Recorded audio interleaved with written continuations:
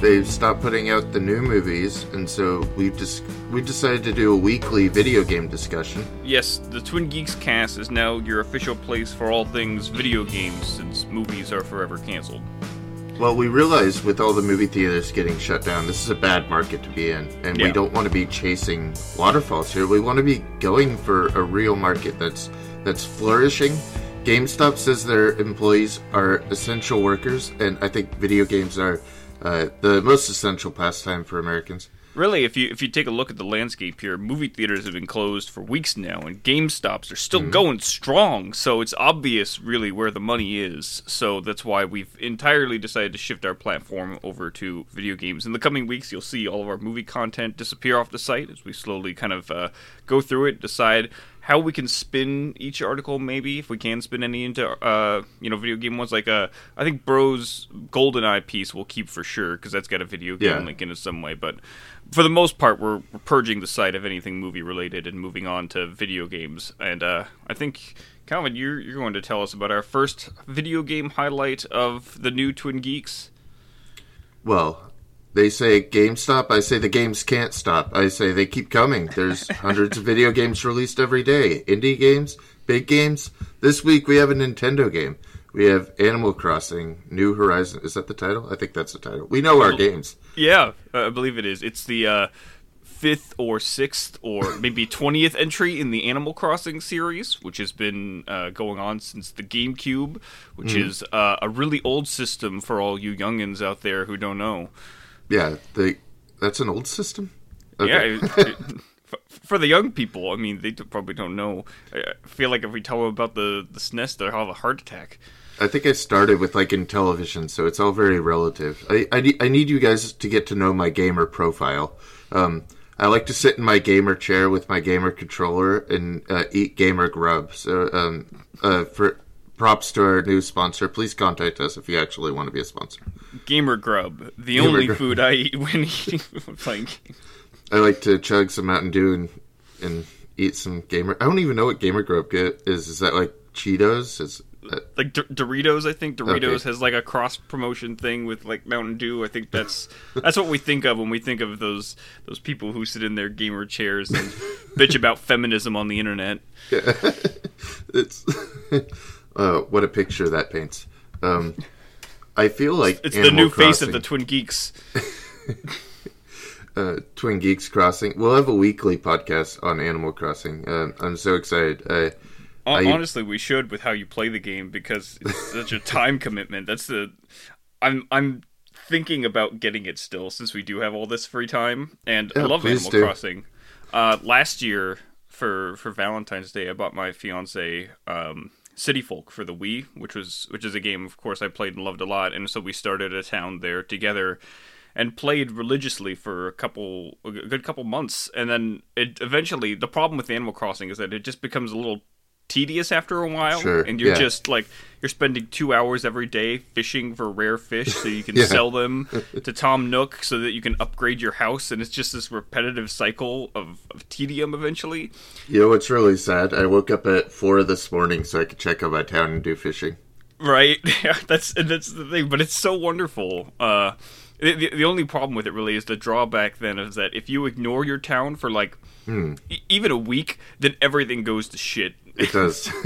And there's, I think this one is so much better about baiting you along and giving you like a carrot on a stick. Because, of course, you have like the bells and whatnot in the previous games, but now it has a crafting system. So you never hit that point where you run out of bells, you run out of fruit, you feel like you can't make anything. Like you could always shake down a tree and then, make like what do you need? Like an axe, and you'll have a stone, and then you could just keep making stuff, and it just keeps procuring new content. So I feel like there's an endless content string. What you're saying then is that Animal Crossing is now Nintendo Minecraft. It is, and I feel like there's so much mobile design creep in it too. Our friend Didi and I were discussing, it's just like all the features from a mobile game, but without any of the consequences. So you don't have any microtransactions or anything yet, but it feels so much like it's designed for that format. Like they picked their iPhone game and put it on there. I don't imagine that Animal Crossing is the kind of game that would benefit from microtransactions of any kind. Yeah. Like you already have sort of you already have microtransactions because you have the bell system in the game to purchase things. Like the only thing you would get out of it is if like you could purchase bells. I guess that would be the microtransaction equivalent there. Maybe at some point I could see it being like a huge venture for like DLC, that they could create like huge islands that you could go explore with your friends, and I feel like there's an endless market for not microtransactions but additional content. Mm-hmm. Oh, and that's the nice thing as well, is that over the course of the series, they've created more and more ways for you to interact with other players. Yeah. Starting with like the second game, Wild World, and then really taking off with City Folk. I remember City Folk had with it that they had these microphone attachments you put on the sensor bar, yeah. And so that when you went to other people's villages, you could talk. And I remember doing that with friends, and it was like the craziest new thing. And here we are now, just talking through Discord in a very casual manner. People have like this all the time. So this one really opens it up, but it kind of exposes the lack of things to do with your friends, right? Like, your friends could just come in your city anytime, but after 5 minutes, what are you doing together? There's not like a shared game you could do. Like, one of you could catch a fish at once, and then the other fish go away. Or there's no microphone built into the Switch, so you have to talk to each other on your phones through Nintendo's mobile app, which is a weird thing. So what you're saying is that City Folk was the better game because I agree. I do think City Folk is better. I think the island theme is more limited. I think that limits you to like really tropical advancements. While cities have they have never-ending culture and they have never-ending things to riff off of. So I feel like the island thing's already limiting me. It's been a week. That's interesting. The city was such a nice expansion to City Folk, for it. And though it wasn't, like, huge, and it doesn't change really ever, like, it was nice to have that different location and a little bit more extravagance of stuff going on there. But there is still certain limitations. Like, you always feel like you could have more Animal Crossing. But the big thing I was really curious about was the multiplayer feature in this new one, because I know that there's an ability for local multiplayer in this new Animal Crossing, which seems like a revelatory thing to me, because part of the big problem with it was when sharing City Folk with my fiance was that it wasn't just like 2 hours of our time every day. It was 2 hours each. Yeah. So that we could both fish a ton and make money and expand our houses. So that's the problem so far, is that I have the one controller. So I have another in the mail, and I need to be able to play with my wife, or this marriage isn't going to work. Right. And so that's I guess I got one too. Do you use it by the Joy-Cons, I'm guessing, is how you're playing? Or I take it out of the dock. I play it in the Switch. Right. I never play it on TV. Oh, okay. So. That's it. Yeah, sometimes I don't as well, but I know that's like one controls it, because I also have a Pro controller, so okay. I bet I could use both of those. Oh, yeah, but yeah. Anyway. You can. That's my plan. I got the Pro controller coming, and that'll work out. Nice. From what I read, it seems like the local multiplayer, like the second person is very limited, not only in the way that they can't move all around the island, they're stuck within the control of the first person, but like they don't have access to their pockets or anything. It all just goes straight to like an inventory or somewhere that they can pick up later, which I thought was kind of unfortunate. But I understand there's limitations, because like you can't, like, since the pocket, when you pull it up, it takes up the whole screen. Yeah. Like, you can't have that with two people. Like, I don't think there's a way to split screen that. So I think there's a lot of design problems that are kind of archaic in GameCube era with Animal Crossing. Like, the inventory, like the actual field where you're putting stuff down, like on your island, are completely separate design systems. So, like, say, like in a multiplayer game, someone's visiting your island, you can't, like, work on it. You can't put stuff down. If they're in your home, you can't, like, design your place. Like, it hasn't gotten to a system where everything is integrated and designed on the same layer. Like, everything's broken off on different systems, and it doesn't quite make sense. Yeah, that's the unfortunate thing, if it limits you so much when you have multiple people running around. I mean, the goal is you should be able to do everything you do on anyone's island, right? Right. Well, and I guess part of it as well is that it can't, like, support too much change going on with other people, or like the idea that it's your island and you don't want people messing with it necessarily, and so you have to add a best friend. So like once you get it, if you hypothetically get it, then like add you as best friend, so you could like cut down the trees and do whatever there. But so not everyone can do it. Oh, okay. You could limit who can. Oh, okay, so that's the idea. So you give people permission to fuck with your island. Right, so that way you could give your code out and strangers could come. I'm surprised, I think eight people could be on an island at once, so I see why it would be chaos, but... That does seem kind of chaotic, but at the same time, I wonder, what can 8 people do on an island together? Like, especially because you're... I guess from like, distant, like... satellite systems, you know, you're not limited to where you can run in terms of the frame of the screen. No. Like, you can have people on opposite ends of the island, unlike the local multiplayer like I was talking about. Yeah, everyone's off doing their own thing, usually. I mean, you kind of have to create your own fun. I was realizing with DD as we, like, danced around his apartment in a tango. you kind of have to do your own thing, and I gave him a skirt, too, so we could roleplay, which was really good fun. There's another problem is that every time someone joins the game, it waits like 40, 50 seconds, and you have to watch a screen of them arriving, everyone who's on the island. So, say like 4 people join, then you spend 4 or 5 minutes just watching this joining screen. Nintendo. It is, I'd say, as always, new discussions of new Animal Crossing always get me excited, and either I want to get the new game or I want to boot up City Folk again to see how things are doing, but I'm afraid to boot up City Folk again because it has been like almost a year since I've visited, and I just can't imagine the disastrous shape it's in. It's going to break my heart to see my town that I worked so hard in to be in such disrepair. I think Animal Crossing is the perfect game to be in with the zeitgeist. You need one other person playing it, like... I just remember, like, with my younger brother, we both have our own memory cards, and then we'd check each other's towns, and you have to have someone else along with you. I think, weirdly, one of my first internet communities was, like, an Animal Crossing community for, like, trade and figuring out how that game works. So I've always been a pretty diehard fan. It's always a lot of fun. I remember, like, when I first moved out, we had me, my fiance, and a friend, a roommate who was living with us, and we all had a place in the town there, and we all contributed to making it fun, and it felt like another thing. It feels weird to say that, because basically the game amounts to a little more than doing a series of manual chores and collections and things that you do in real life as well, but it's got this wholesome image and fun style to it that makes it almost feels healing in some ways when you look at the bleakness of the world outside compared to And I always love the global scope design of the islands, the way that it like tracks as you run down it. That's such a unique design and so singular to that. One thing I have noticed that it seems like a nice improvement on the new one is the ability to terraform the island a little bit more.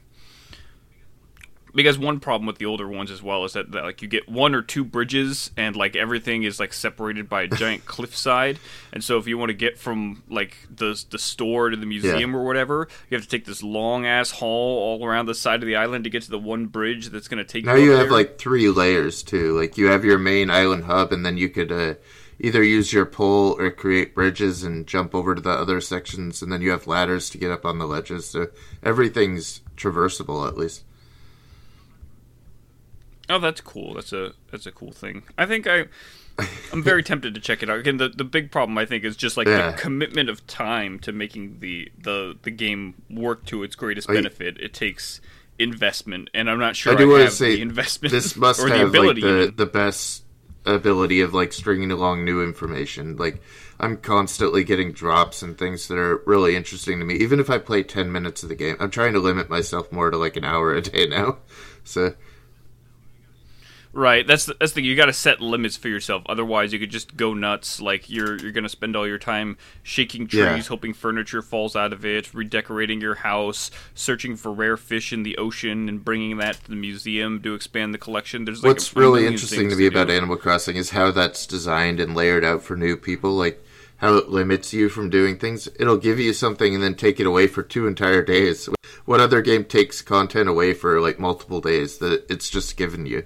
So it's really good at like kind of forcing you through like a layered path that it already has decided. But it's very transparent how it's doing that here. And like the Nook shop closes at 10 p.m. What if you have a different work schedule and you need to play at night, right? Oh, yeah, that's the thing as well. Like I do know that like again, based off of my most experience with City Folk and such, that there are some Nook store options to change. Like there was the Nook and Go, which was a more limited store, but it was open super late, if not 24/7. I don't think it was open 24/7, but depending on the expansions you get, the hours alternate and change based on the kind of store it evolves into. And then once you get the final stage, you can, he'll tell you, he'll give you like a list of options of, what do you like most about it? Like if you say like longer hours, then he'll revert back to that store. If you mostly I can play when Ezra's asleep, so I miss both store hours on the earlier and later side. So that's good to know. Well, and that's the thing as well. As soon as Tom's Nook shop is closed, like half of the things that are worth doing are like gone. Like you're just making money for nothing because that's the only source of stuff that you can buy. Right. I guess like the museum's the one thing that's a constant, but because everyone has an obsession with completion with that. You want to get all of the fish and all of the bugs and stuff. It really got me once I got an ice hockey uniform that dropped to me from the sky, and then after that, I'm dressed like in an actual ice hockey uniform, and I fucking love it. And then I got a Corona mask right after that, and now I'm really like hooked into my character. That sounds exactly like you. I bet if I booted up and joined you, I'm like, yep, that's Calvin's character, all right.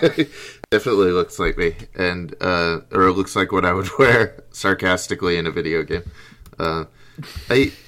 I think we're very impacted by Corona itself, and we don't have a lot of new movies, so I know we would discuss some older films. Yeah, there are no new movies right now, really, as far as I know. So, did you know this is the first time box office has ever been $0?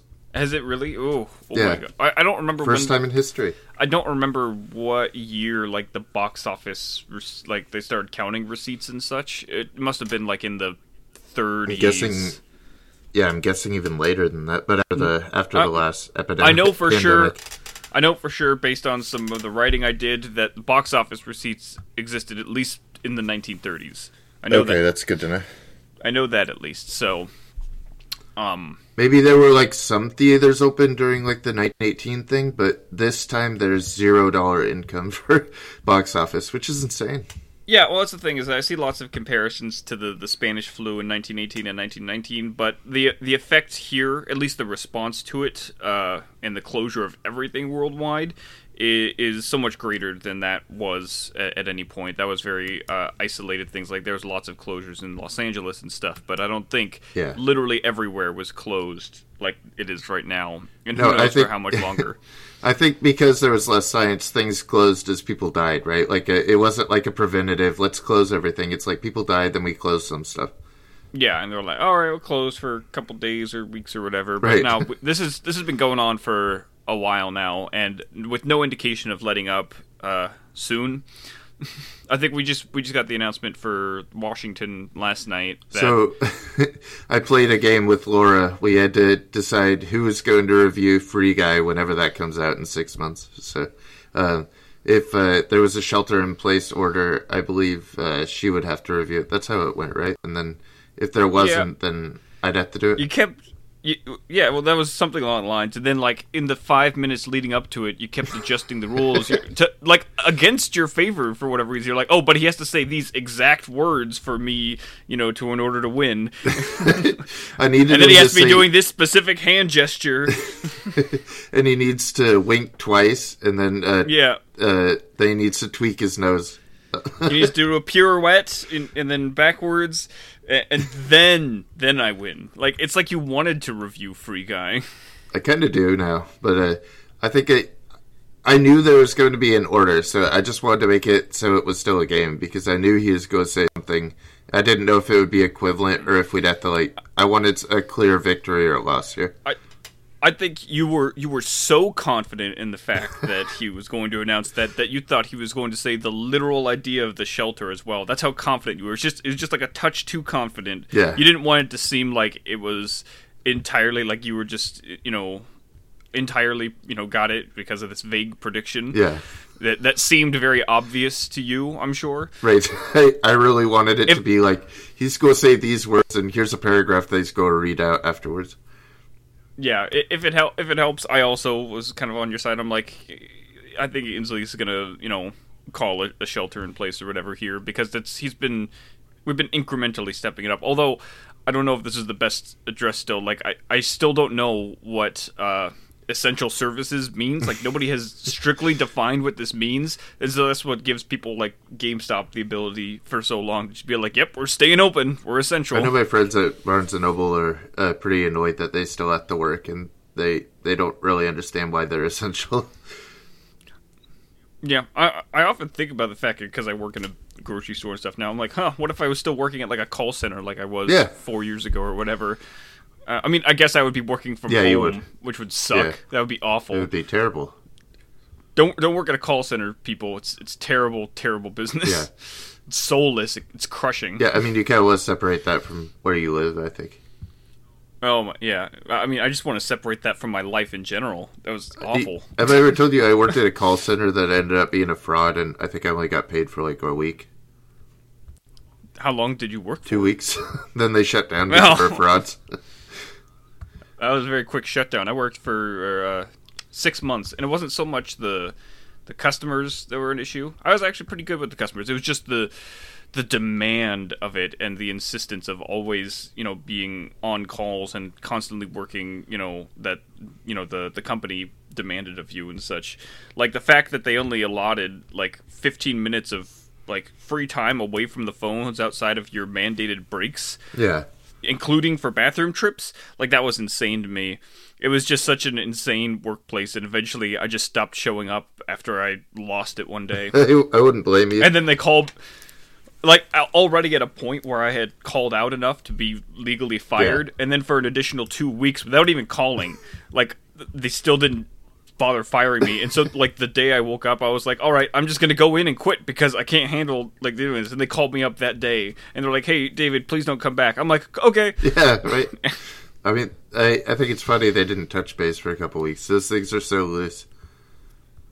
They don't care because they just, they have people on the phones, and that, as long as they're taking calls, they don't care about the people and stuff. Like, they had, if they could do it all with machines and do it convincingly, they will, I'm sure, eventually, once the machines have inflections. And yeah. So, we don't have any new movies. What did you watch this week?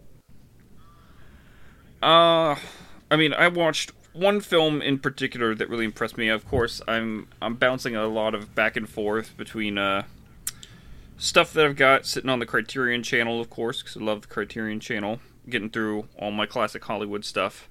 And one I happened to hit today that I was not expecting to be, or not today, but this week, that I was not expecting to be so phenomenal, was George Stevens' A Place in the Sun, which is a 1951 film starring Montgomery Clift, Elizabeth Taylor, and Shelley Winters. When it circles back to Criterion, I'm positive I'll watch it as well, and we'll get a podcast going. But what did you like so much about...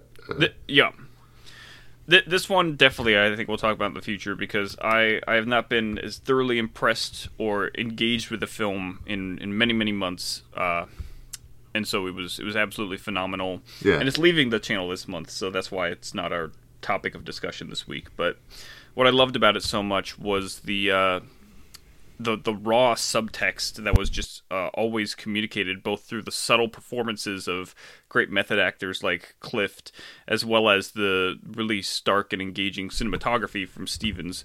He had this very, like, I was noticing these brilliant uses of the edit that were able to create and break tension seamlessly. Like the first moment when Clift and Taylor meet, they show these scenes in these two shots, and then these really nice close-ups, and then there's this very quick, less than half a second shot, after these long takes of them together, of someone entering the room, and then a quick cut back to them reacting to the person entering the room, and then cutting back to the wide shot with the man entering the space.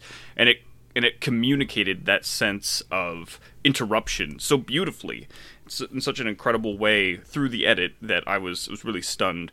And there was just edits and shots like that throughout the entire film that were able to communicate the feelings underneath the surface there that were never explicitly stated. I've been interested, because I love Shane, of course, and I hear a lot about the cinematography and how it's bleak and how it has a lot of interesting dissolves, and that interests me a lot.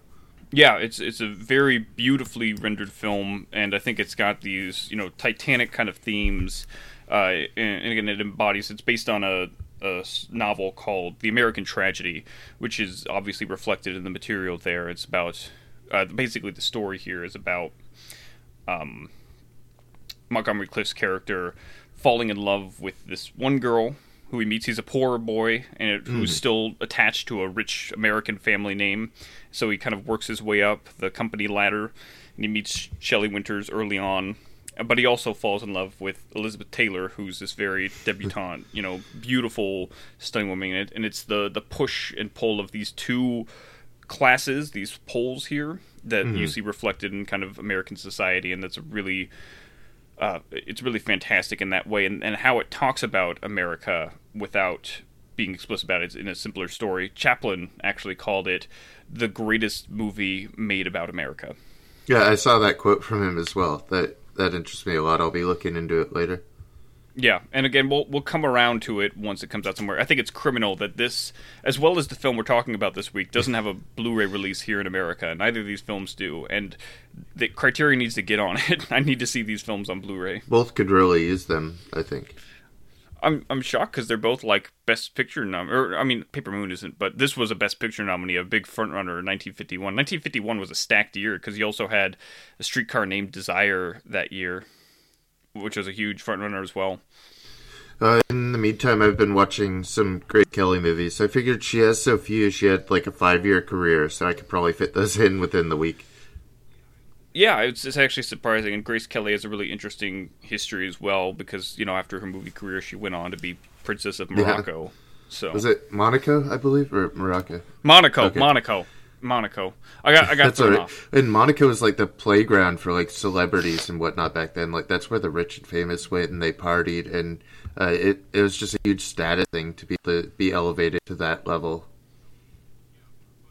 Yeah, but of course, we cinephiles remember her best for her movie careers, particularly the 3 collaborations with Hitchcock, which said Dial M for Murder, Rear Window, and To Catch a Thief. I started with To Catch a Thief, which doesn't do a lot for me. Pretty middling Hitchcock. I think you had about the same score there. Yeah.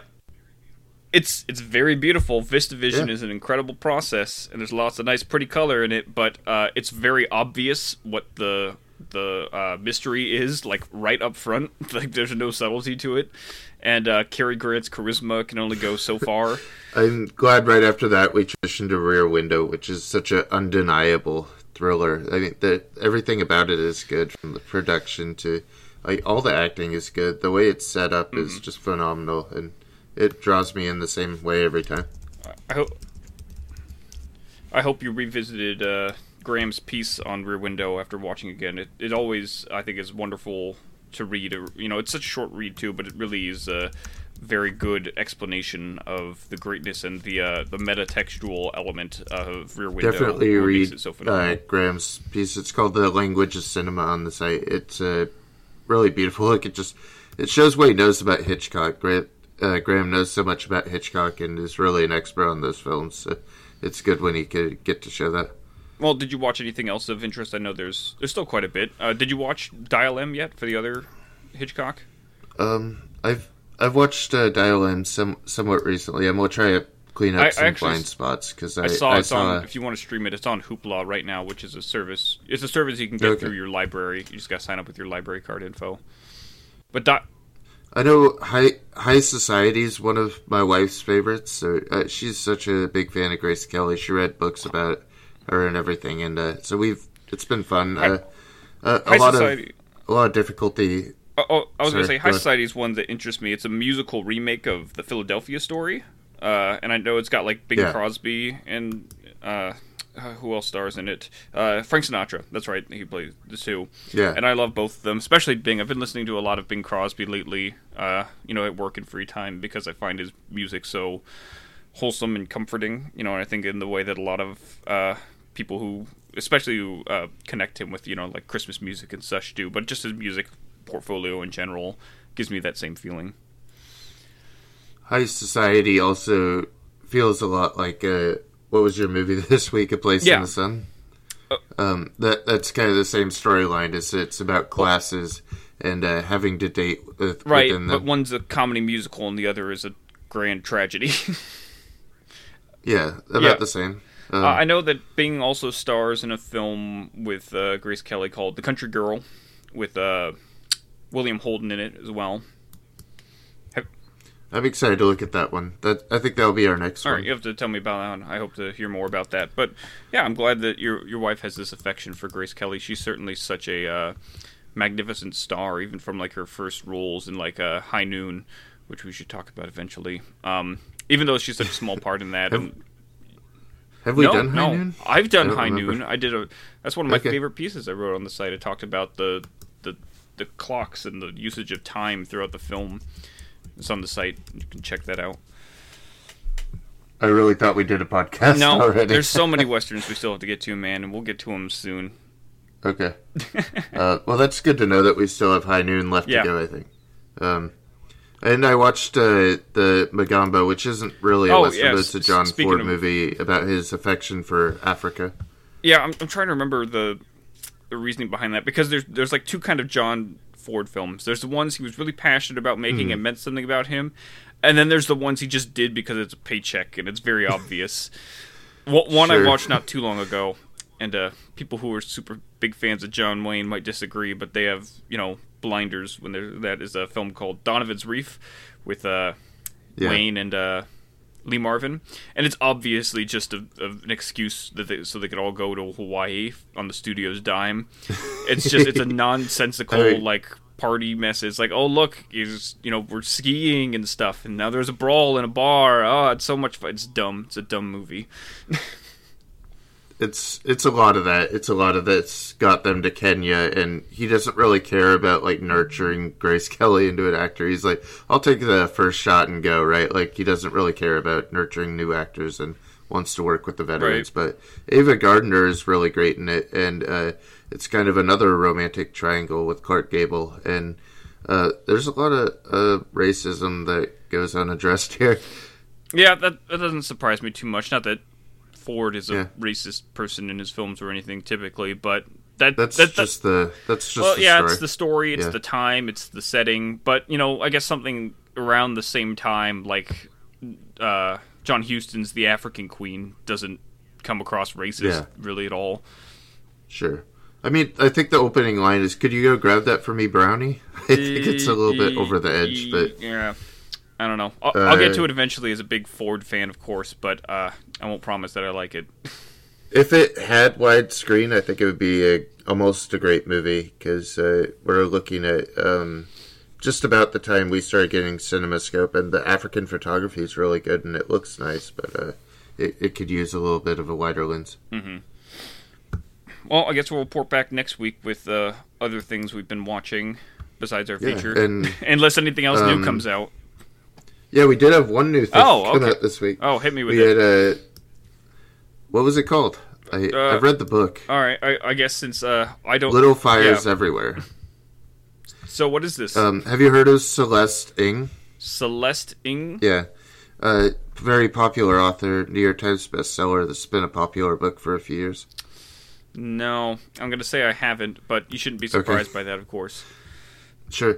She writes stories about like small towns in Ohio and like outlying neighborhoods, and this is such a great book, one of the best in the last decade, I believe, and it has a lot of racial value, and it's about two families living in the same community, and an African American family moves in, and Reese Witherspoon's character sells housing, and she realizes it's the family that she called the cops on before, so she feels a lot of white guilt, and although they want to leave in a year, she stretches her rules and lets them in, but they realize they have no place there.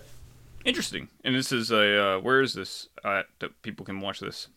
It's streaming on Hulu right now, and it's only a 3-episode miniseries, so it's like a 3-hour movie, effectively. Okay. I just want to say that Reese Witherspoon is becoming the patron saint of literary adaptation for television, as specific as it is. What are some of the others that she's done? Well, Big Little Lies is the big one, right? Like, I just have a feeling that Reese Witherspoon's book club, if you go into a bookstore, it's about as prominent as the Oprah thing now. Like, she's stamped on every book. She's, like, getting entangled with publishers, and she's starting to bring some really big stories onto the small screen. So that's really fun to see that path for her. Nice. Well, that is an exciting thing for people who don't want to just hear us talk about old Hollywood movies. Can go see. Yeah, really good and available right now. The whole thing. So go watch that. It's a good racial movie too. It makes it very obvious it's about racism, and I think you get what you're looking for. It's a good counterpoint to Magambo. It sounds like a nice recovery there. Yeah. I have to have a variety of things. Like I want to hit all these directors and get through Ford too, but I want to watch some new stuff in the meantime. Yeah, no, it's important. Someone's got to. I mean, I know I'm content just to watch Ford films, but sure. Do you feel like this week's feature? Oh, my theory on it is that it is a Western. You think Paper Moon is a Western? Yeah, without the obvious styling of a Western, I feel like it's basically a remake of Red River and. What would you say? I mean, I'd say True Grit and Red River. I can see certainly where you're coming from there, especially kind of leaning a little bit more towards True Grit, based on the relationship we're talking about at the center here. And I see what you mean in terms of the Western here. I mean, especially since we're set in the Depression era time here, you can look at something again like a John Ford film, like The Grapes of Wrath, which I also wrote about recently. In how it's in similar ways about, like, you know, the American dream of forging, you know, westward and, you know, making your claiming your stake and pulling yourself up by the bootstraps, you know, all of that kind of, you know, American dream kind of stuff where you're going from rags to riches, and this idea that even the poor can become successful. In that manner, I see the Western parallels, certainly, because Paper Moon is all about that. It's American to its core, I think, in that regard. Yeah. I mean, you end up with those really cool shots, like, we'll get to some of them in a little bit, but I've also heard, like, through my research that a lot of it is, like, Grapes of Wrath and from Tobacco Road, from Ford especially. Yeah. Well, and that's not surprising, considering who, you know, directs the film and something here. And there was actually a shot, I had to stop for a moment when I watched the film. It was later on in the film when the cops are harassing Mose and Tatum O'Neal's character, whose name I forget right now. It's Addie. Mose and Addie. Addie Prairie, yeah. Mose and Addie. And there's this shot where, you know, the cop, like, they're walking out. She has to go to the bathroom, remember? Yeah. And they're walking down the hall, and the cop leans up against the side with the door at the end of the hall in the center of the frame, and it's exactly like this beautiful shot in Stagecoach where John Wayne goes out to follow Claire Trevor's character outside, and I had to stop and I rewound the film to show my fiance, and I pulled up the picture. I'm like, look, it's exactly like that. Of course, Bogdanovich is hugely influenced by Ford. He had a documentary he made about Ford just 2 years prior to Paper Moon called Directed by John Ford.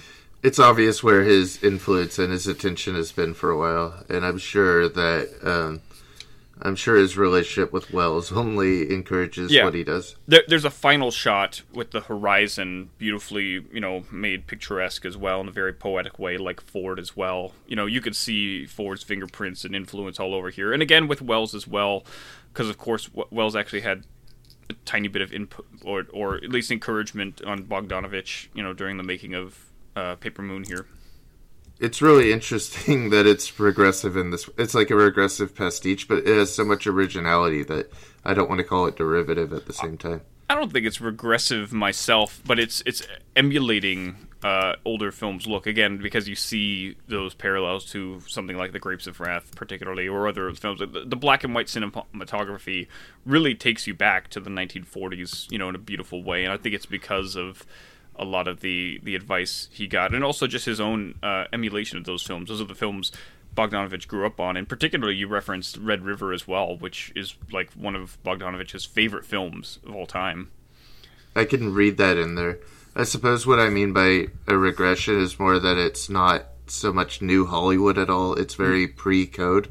It feels a lot like there's the only new Hollywood or new wave thing about it versus being a studio movie, I think, is that it uses real locations and there's vehicles in it. Yeah, I can see it, man. Again, it definitely doesn't align, especially in any kind of political manner, with anything contemporaneous there. And it's definitely more of a throwback, but it's a wonderful one. Maybe one of the best to really capture that same kind of spirit. And unlike something like The Grapes of Wrath, it's a lot more wholesome and optimistic about the time period it's depicting. I appreciate that it is about this era of America, but it also feels of those movies. Like, it could be tied in very closely. Like, I don't think it's a negative against the movie. That I feel like it's just a regression back to the 30s. But I think it's just so close to what it's portraying. That's what it wants to be. It wants to be and look like a 30s film, and I think if that's its goal, and it achieves it, miraculously, like in the look and the setting and the period, like all of the attention to details and the feeling you get from, all the cars and the background props and the radio, the prominence of the radio throughout. It really takes you back to that time period in a nostalgic way. A nostalgic way about a time period that was very miserable for most Americans, the late 1930s. It's not a good time. No. So I think it does a good job of something that it is like a funny, a quirky con man story about these two going and they're kind of fucking people over in the worst time they could in America. Right, and that's the other thing as well, is that they're kind of heartless in the way, and especially in the early cons, where they're selling Bibles to recently widowed women for, like, extorted prices there. Yeah. Like, it's kind of horrible if you think about it in, like, a time of, severe depression in middle America at that, where people are probably suffering the most. What do you think, like, philosophically, though? Like, if it makes someone happy and they're willing to pay the price and it delivers them something that they didn't have, do you feel like you feel like they're doing a inherently negative thing, or are they making people's lives better while also scamming them? I mean, it may on the surface feel like they're getting some kind of renewed thing out here, but I think it also might be a weird disingenuous thing. Like if you just take a moment and think about the family one, like where Addie stops him and gives him the Bible for free because it's this new recently widowed wife with like 7 kids, and she's perplexed as to why her husband would have spent money on a Bible, like money they don't have. And that's I think that applies to all of them, just maybe not at a severe level. Why would any of these people buy? Like, probably half of these people weren't all that religious, not enough necessarily to buy. But I mean, maybe because we're in the Bible Belt area, so yeah. But it is. You never know, like what someone. Why would someone buy a Bible? There are so many reasons. Different. That's the thing of the con. There, it takes the like Moses assuming that they would just accept in their grief that this their husband bought them secretly bought them a Bible, and it's a super expensive Bible at that. If you're grieving, there's no way you're thinking that far ahead. You have kind of tunnel vision about what you're dealing with at the moment. But you don't think about the horribleness of that con when it's happening there, because Bogdanovich frames it in such a comedic way. He did this film coming off of another great comedy masterpiece he did called What's Up, Doc, which was another throwback to 30s films, in this case, screwball comedies. I really want to see that one. You got to. It's hilarious and great, especially because I must have brought it up on our discussion of His Girl Friday, because of course he was a huge Hawks fan, and there's quite a bit of Hawks influence in that film. But I'm so excited to see it. I wish that were on Criterion right now. Yeah, well, that's the thing. I saw this around the same time I saw What's Up, Doc, because they both happened to be available on Amazon for a very short stretch of time. And so I was super excited when I saw this was coming back around to the Criterion channel, along with a couple other Bogdanovich films, namely Last Picture Show and his first film, Targets, which I think is also worth checking out. It's very interesting and has an interesting history in terms of the Corman construction of it going on. But Targets is just an interesting watch, but the Last Picture Show also very interesting, and I hope you'll get around to it. I rewatched it and was a little cooler on it. Yeah, I'm going to rewatch it here soon. But Paper Moon, I think, is really unassailable in what it attempts to achieve here. It's a very fun but also heartfelt picture, because it's not built around the comedy as much as it is built around the heart and the core theme of this idea of family in a struggling time, and reaching out to those who you have some kind of connection with, even if it's not an explainable connection necessarily, because that's the big kind of driving force of the film here, is that you don't know whether Addie and Moses are actually related as they're supposed to be, and you never get that answer either. It's not an answer that you need, though, by the end. For me, it's so hard to watch child actors, and this has come up before, and I think that's where we got to. I think we both always loved this movie, so we both wanted to get to it. obviously, I think we talked about it for a while. I remember for sure on the podcast, there was a contemporary film recently that you talked about having the best child performance, because you love to make those grand accusations. And then I brought up, I can't think of any. I can't remember what it was for the life of me, but I know that I retorted with Paper Moon, because this is like the child actor film. This is the one we talk about because, of course, Tatum O'Neal won the Oscar in 1974 for Best Supporting Actress, and she's the youngest person to ever win at the age of 10. 10! And it's really, I mean, there's a lot of creepy layers here in the movie. That there's the bit where she's like smoking the cigarette, and you feel like a sexualization happened, like that, like kind of fades over her on the frame, and there's a weird like incestuous thing here, of course, but and there's also like the Me Too news, but that doesn't like directly reflect the impact of this. You know, it's interesting you brought up the kind of incestuous thing there, because that was something my fiance highlighted for a moment, because there's a sequence in the film kind of centered around when Madeline Kahn's character enters into the film, who's so wonderful. She practically runs away with the film when she's in it for a little while there. She's just so great and over the top and charismatic. I love Madeline Kahn and just about everything.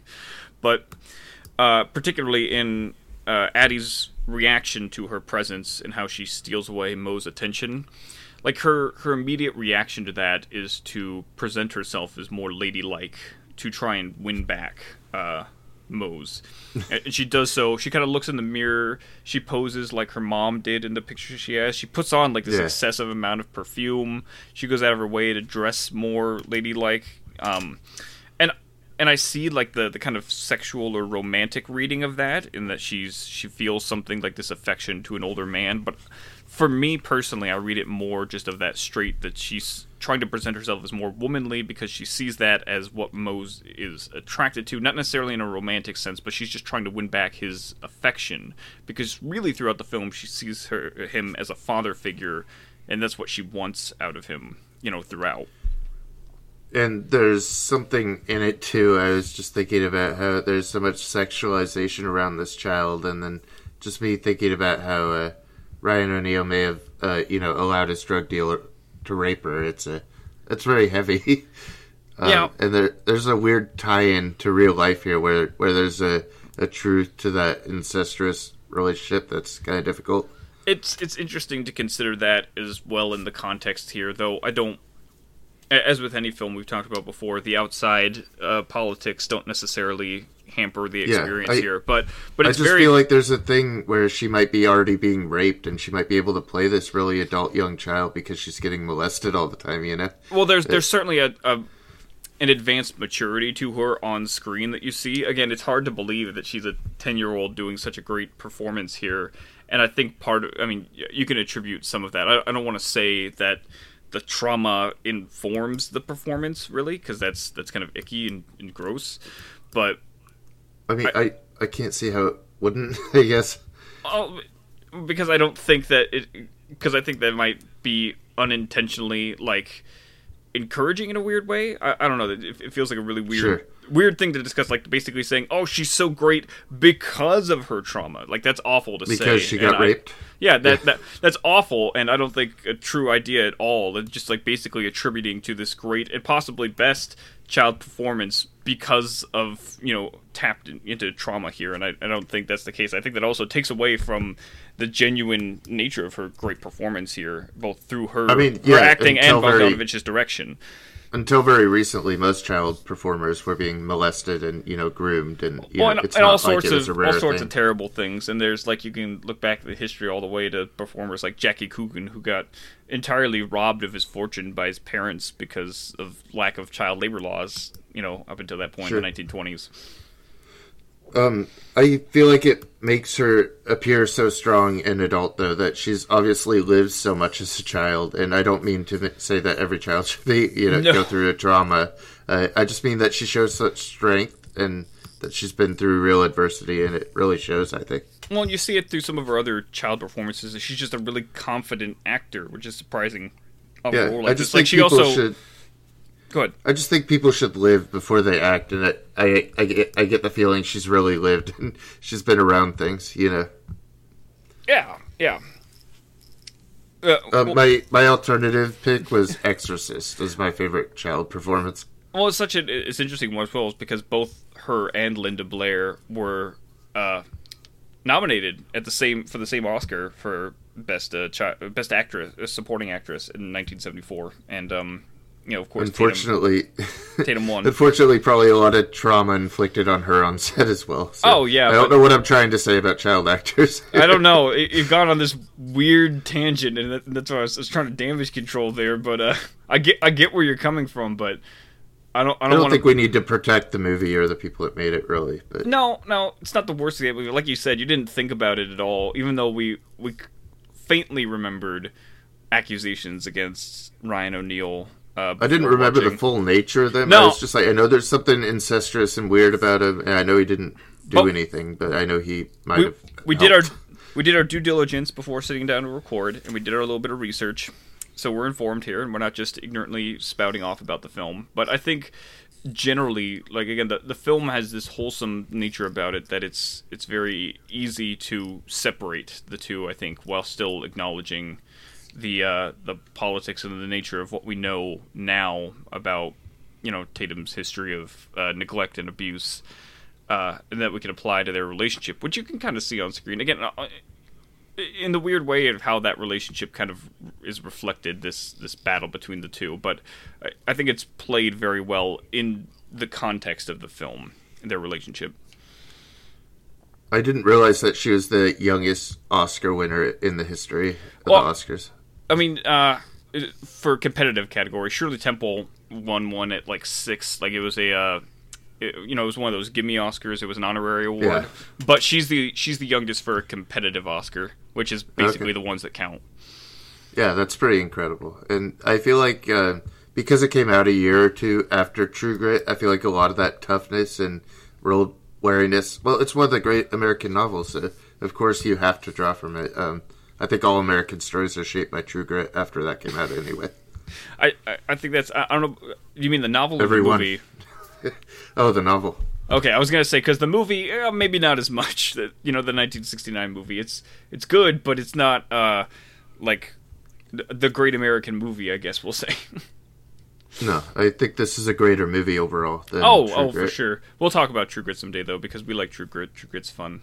So. I like both versions of True Grit. Well, True Grit's one of my favorite stories of all time, so I like anything that falls into that mold. And what I like here is that I think Roger Ebert, I was reading his review, was saying it's not about the con, it's about the shared experience that they have, and it's not a con movie. And I think that's what I appreciate, too, that it's about their emotional experience and how they connect to each other as people. Right, well, and that's what I was talking about earlier as well with this idea of the relationship, and it doesn't really matter whether they are in fact related or not. It's about that, and that's why I thought the title change is such a profound move as well. What was it called before? Originally, it was based off of the book or the play. I think it was called Addie Pray, which is of course the name of the little girl character and the last name of Mose, who she might be related to. But Bogdanovich didn't like the name at all. And so when he was searching through music, like contemporaneous music for the film for the 1930s, he came across It's Only a Paper Moon, which, and he presented that as an alternative title, an idea to Orson Welles, who, of course, helped him, and Welles' reaction was great, of course, and he's like, that title is so good, you shouldn't even make the movie, just release the title.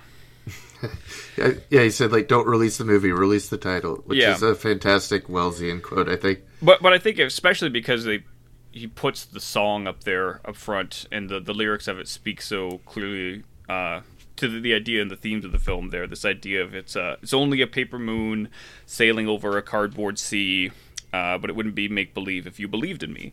It's this idea that it doesn't matter the kind of constructed nature or the believability or fakeness of what this is, this being the relationship in this context. As long as you believe in it and it means something to you, then that's all you need. That's all the faith you have to have in it, and that I think reflects their relationship between Addie and Mose perfectly. Their relationship is the paper moon. Yeah, I think there's a whole thematic reading to do around the song. That could be its own article. That would be a really great one to do. Yeah, I think it's a great title that stands out with the connection to the song there, which also gives it that feeling of the setting as well. It plays into that. It's a really great encompassing one for an odd title. Like it's something you have to think about, I think. Whereas I hate films that are just names. I don't like titles that are just names. It tells you like nothing, I feel like. It depends on the name. Like, if it's a well-written name or a characterized name, like I'll take like a Dirty Harry. I'm fine with that. Oh, it's got like a bit more of a nickname to it, yeah. But something like Rebecca, I guess. What does Rebecca tell me? You about don't like film? Rebecca? I mean, Rebecca's a good name. Well, I mean, what does it tell you about the film? That's my point. It's not. Well, it's not the literal like, name. The mystery. Rebecca is the mystery. Is she there? Is she not? But like it only matters if you know the context of the film. Like if you're just looking at it from an advertising perspective, which I think you should in terms of the title of something. It's supposed to be attention grabbing and informative in some way. It doesn't tell you anything. It's just a name. What does Paper Moon tell you if you don't know the song? I think it still has that general intrigue. It's this idea of a constructed image. It's not something that's real. It's a fake. It's a facade. Sure. And so that's what you can read into it immediately. You gain the context. The film gives you the greater context right up front, out of the gate, which I think is nice. Does.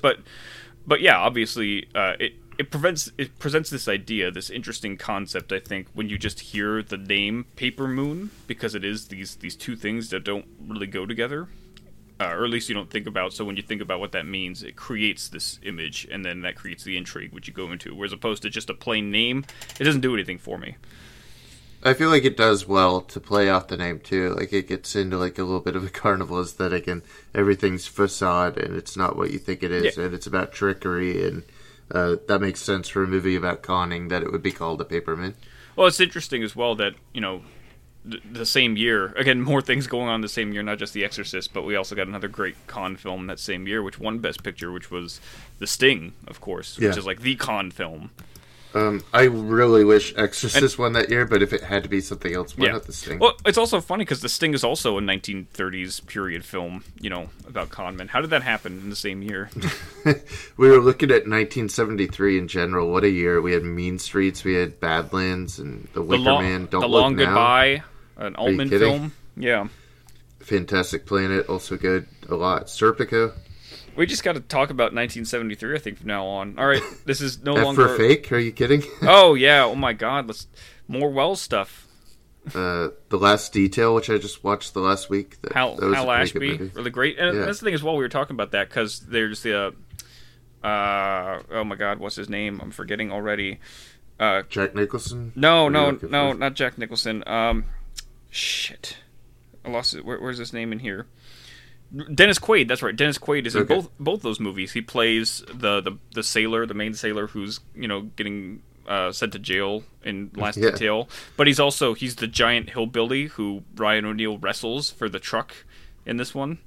Which is a fun scene, and that's the thing. It's full of a lot of Paper Moon. At the end of it is just full of a lot of fun and comedic scenes, and the chemistry between Tatum and Ryan is really charming, and they're both really great on their own. I'm still thinking about the line, drop your socks and grab your cocks, for go a party. The Last Detail. From The Last Detail. Yeah, that's a good movie. It totally is. Movie on whatever it's on. It was on not too long ago. I caught it on the Criterion channel before it left. See, we keep wanting to talk about films that are gone already. We need to talk about ones that are... Is it gone? I think it's left already. I watched it before it left. Okay. It'll come around, though, again, I'm sure. This next month is a great lineup, and we're going to definitely steal some from there. Lots of stuff they're bringing back, like their Columbia Noir package from a year ago, and a bunch of new stuff added to that. But hopefully, I'm thinking we won't talk just about Criterion Channel stuff. Maybe next week, before we get to some other films that we're looking forward to talking about, we'll talk about something on Amazon or Netflix, maybe something... What about we have that Disney Plus one coming up. Yes, I don't want to spoil anything, of course, but... Yeah, we'll get there. We're going to get some variety in. We'll come back around to the Criterion channel soon enough because, of course, we love Criterion for everything they send us, and there's so many great films that they have present, but we want to make sure that we represent films from all streaming services so the people who, for whatever reason, haven't jumped on board the Criterion ship yet can also enjoy our recommendations.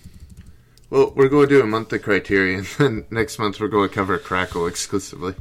Yeah, we'll get ready. Month of Crackle during the quarantine here. Crackle for quarantine. April Fools, I guess? Yeah. By the way, we're not going to talk about video games ever again, are we?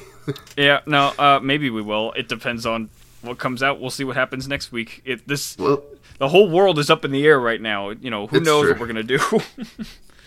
All right, thanks, man. I'm glad we got to Paper Moon. I love the movie and this discussion, so I appreciate you. Play us out with the song if you would. That'd be nice. Say it's only a paper moon sailing over a cardboard sea, but it wouldn't be make-believe if you believed in me. Yes, it's only a canvas sky hanging over a muslin tree, but it wouldn't be make-believe if you believed